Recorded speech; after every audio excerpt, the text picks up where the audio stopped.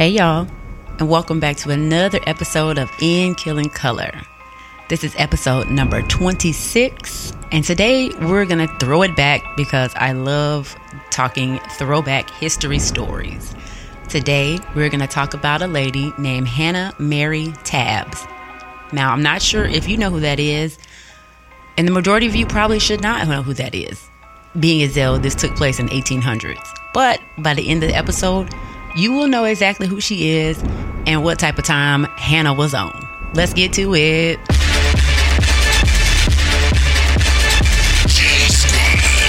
These are their stories.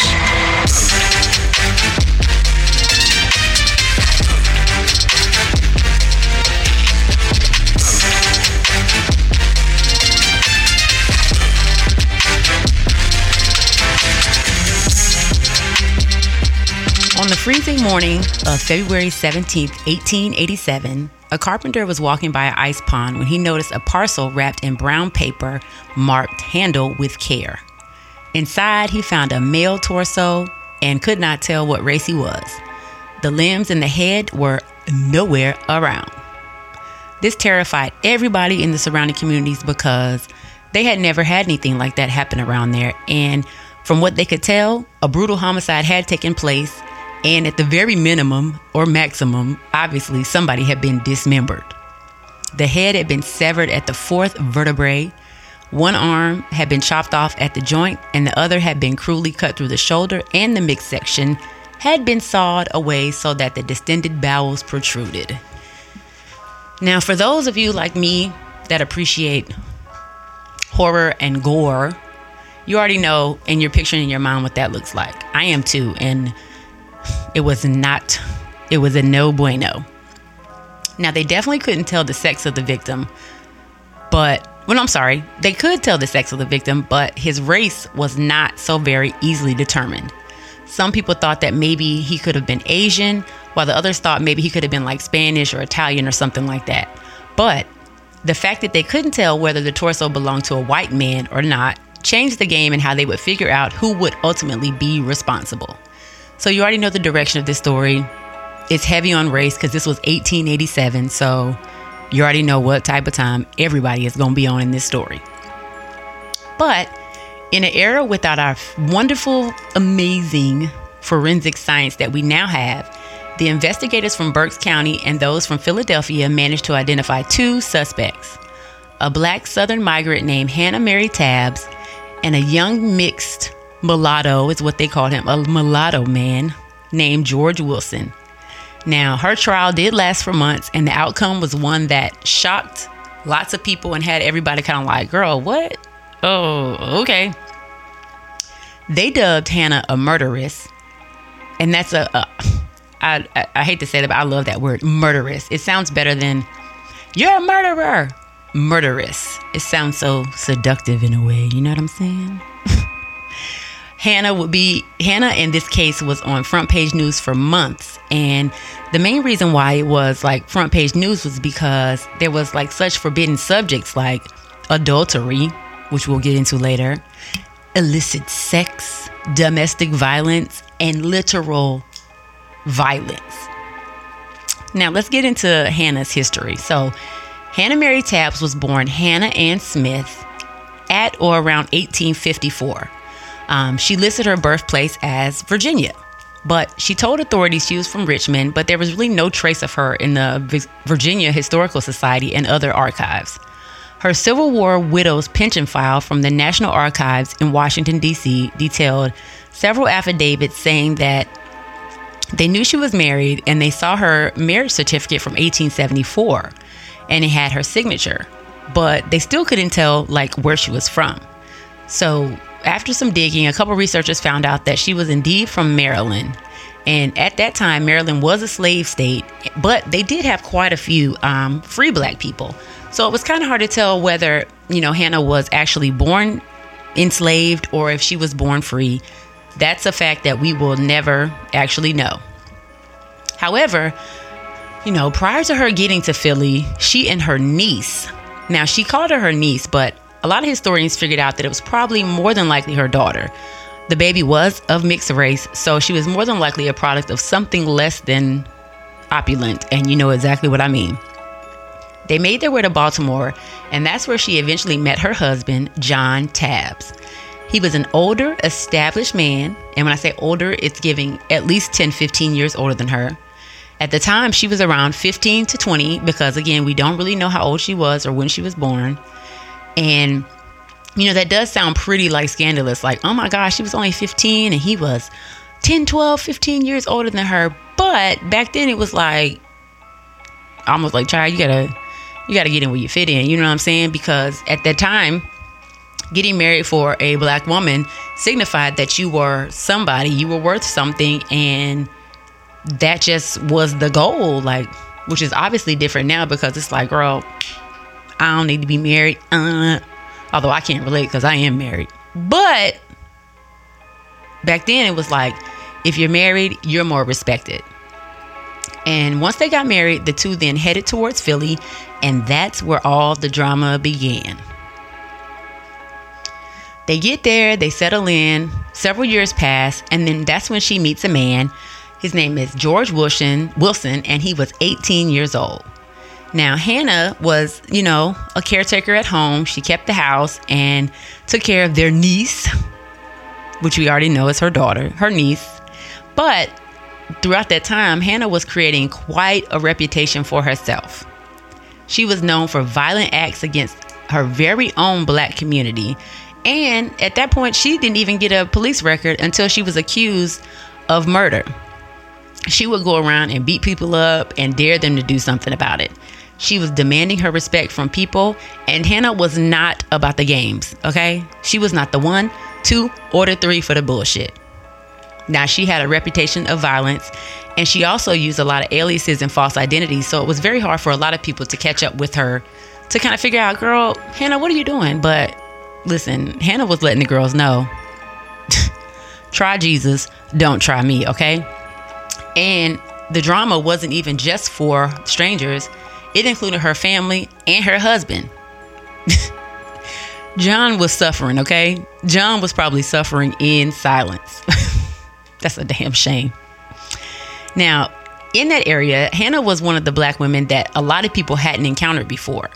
She knew how to like fake the funk and give off a respectable wife vibe, but she also knew how to manipulate, threaten, and brutalize people to get what she wanted, whether she was feared, respected, or if it was to engage in a risque affair. Now, we know back then, like, people was doing what they was doing, but to be quite honest, more than likely, it was mostly the men folk who was doing that. So for Hannah to be a young black woman out here like, what's up, big dog, was very scandalous. Scandalous indeed, child. So when Hannah was 37 years old, she became involved in an affair with a 24-year-old mixed-race man named Wakefield Gaines. He was somebody that could pass. And now let me stop for a second for those who are listening who don't know what the word pass means. So in the black community, when somebody can pass, they are usually very, very light-skinned or fair-skinned. They have a different grain of hair. They have features that allow them to blend in amongst the white population without being quote unquote detected. And it happened a lot. That's a whole nother subject that we will not be getting into ever, but he could pass. So after a while of them messing around or whatever, Tabbs said to Gaines, look, I'm gonna kill you, because she saw him talking to a neighborhood girl. So 2 weeks later, Jenny Cannon, which was Wakefield Gaines' sister, she reported him missing. And the shady part about all that is, of course, there was a crime that was committed, but the crime was actually committed at Hannah's own home with her husband and her, quote, niece. Now, nobody really knows why her husband John wasn't at home the day that this happened, and how everybody just came to be like just chilling at their house, like, let's watch the game, whatever. And it's just kind of weird. So when the police questioned John, he had an airtight alibi. They didn't say what the alibi was, but they said it was airtight.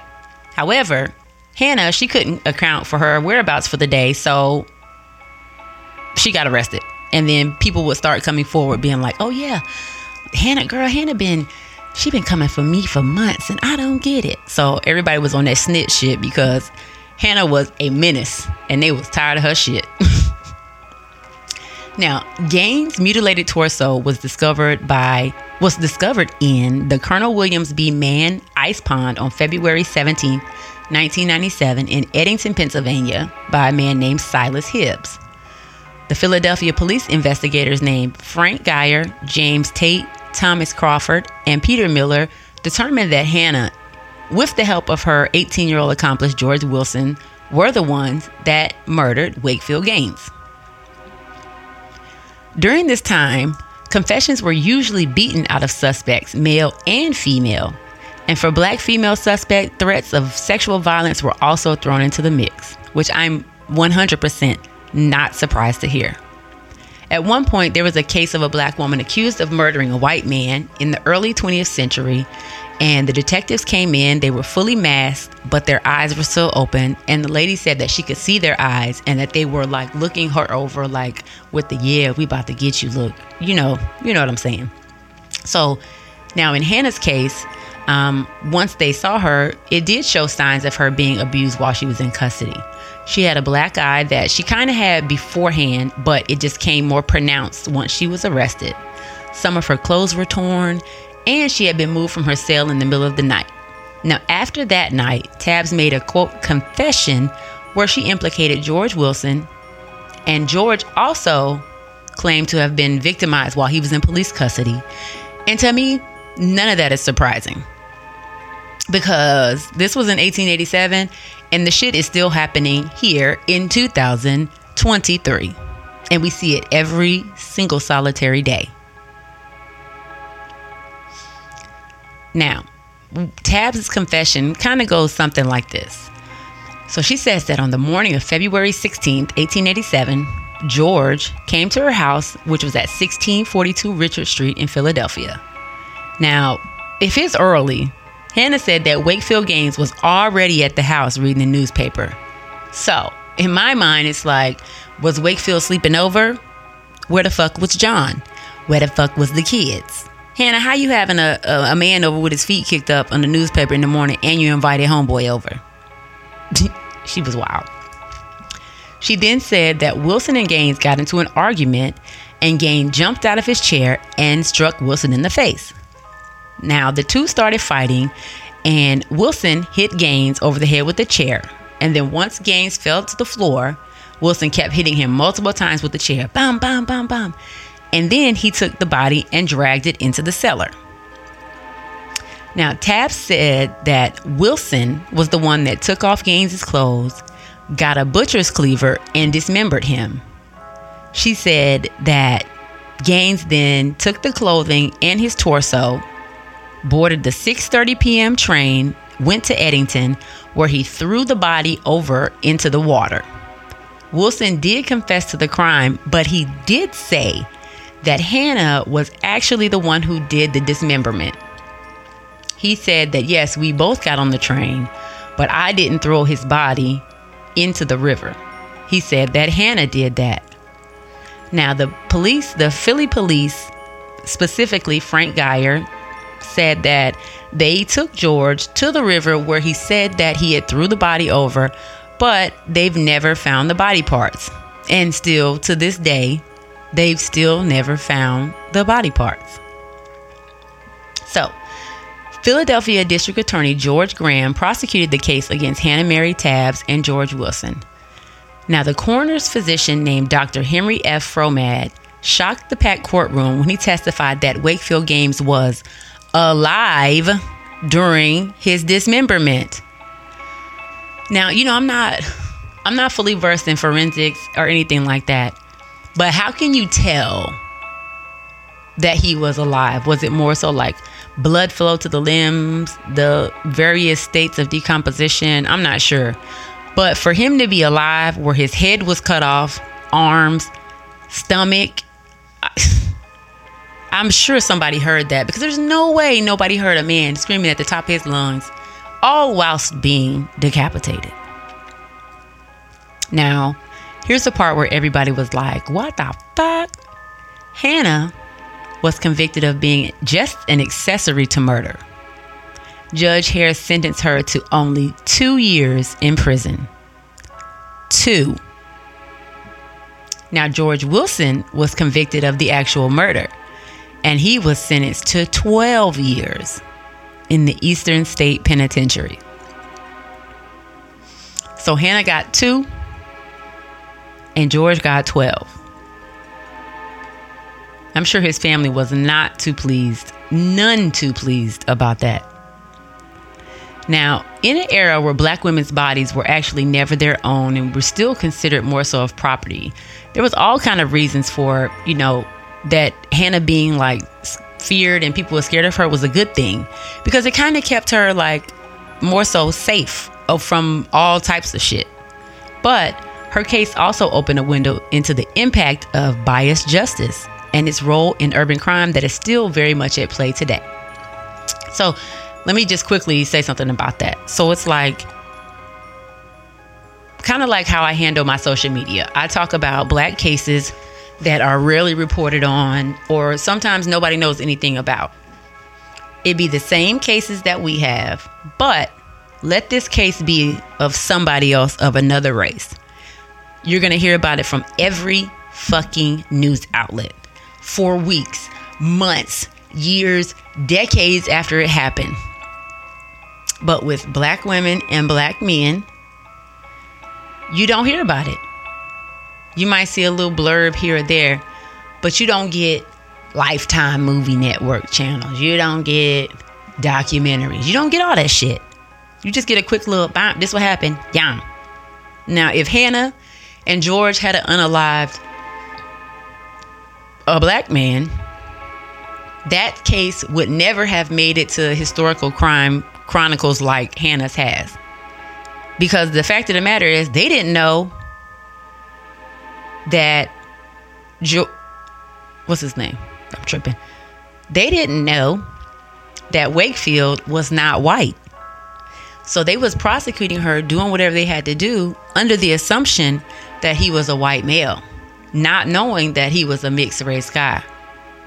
So if they had known he was mixed race prior to all that, back in 1887, I'm going to bet money that case would have been like, pew, thrown out. That's just me. You don't have to like what I said, but I said it. Okay? I said it. Now, despite the numerous assaults she did commit within the black community, like I said earlier, she didn't even have a record. So she was going around fucking people up with no consequence. And it wasn't until the authorities believed that her victim was a white male is when she actually got in trouble. And that same nuance plays very heavily to this day, every fucking day.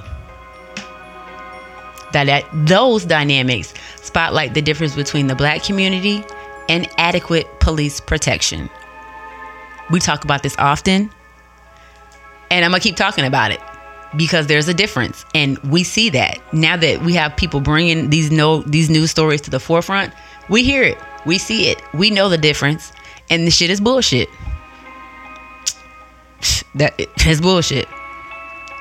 Now, both Hannah and the man she was implicated in the murder endured a very, very rough coercion and a lengthy interrogation process while they were in custody. And that also plays along the lines of how black suspects were usually beaten into false confessions. Because, hey, gotta blame somebody. Why not blame the little black girl? I mean, shit, it was at her house, so fuck her, she did it. What if John had to did it? What if John was lying? Didn't nobody know? John said he had an airtight alibi, but the fact of the matter is, John could have been lying. John could have been at the house too. He probably could have been like, walked up in them, having a little breakfast, a little coffee. My man's had his feet kicked up on the table. Wakefield was over in the corner. He could have been like, fuck going on in here? And could have been like, oh, Wakefield, you the one. I'm going to kill you and I'm going to leave, but I'm going to tell everybody I wasn't there. We don't know. We do not know. Now, without question, Hannah Mary Tabbs was out of pocket and she was a wild girl. She did just some wild shit to grant herself pleasure, because then it wasn't about self-pleasure. It was about making everybody else happy and making everybody else comfortable. And this was during a time when the prevailing message was that Black women deserve anything but self-pleasure and self-autonomy. I'm going to always advocate for Black women to be able to do what they want, feel what they want, because not only am I a Black woman, but because it's fucking appropriate and it makes the fuck sense. Like, I don't see how anybody can be like, oh no, girl, the fucking Constitution says that we're 3/4 of a person. Not a whole, not a half. 3/4. And that shit is still on there. Still on there. And we've had a Black president. Ooh, child, please get me off my soapbox today. But this story was very interesting to me because the news, like sensationalism about all of this, didn't even come about till there was a lady who was a Harvard professor, and she decided to dive into this, and she wrote a book about it. And then that's when everything just started coming to light about Hannah Mary Tabbs. And had I not been like into true crime or anything, I never would have heard about her. And it's just kind of like, well, shit, it was getting busy back then. I ain't know nothing about that. Nobody knew nothing about that. I bet you could raise your hand and tell me y'all ain't heard nothing about that. If I had to say this, you wouldn't have known nothing about it.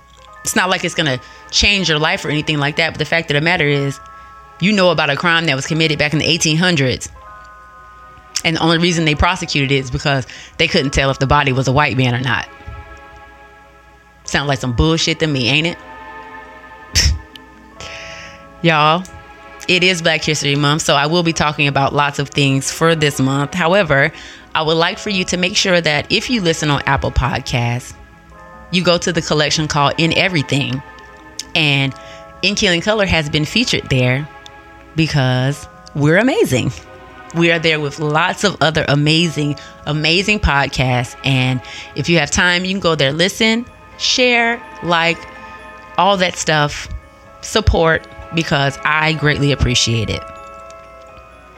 Thank y'all for tuning in. I have some really good stuff coming next week because I really do. It's going to be great. So, thank you. I'll talk to y'all next time. Make sure y'all follow me on all social media in Killing Color. Bye.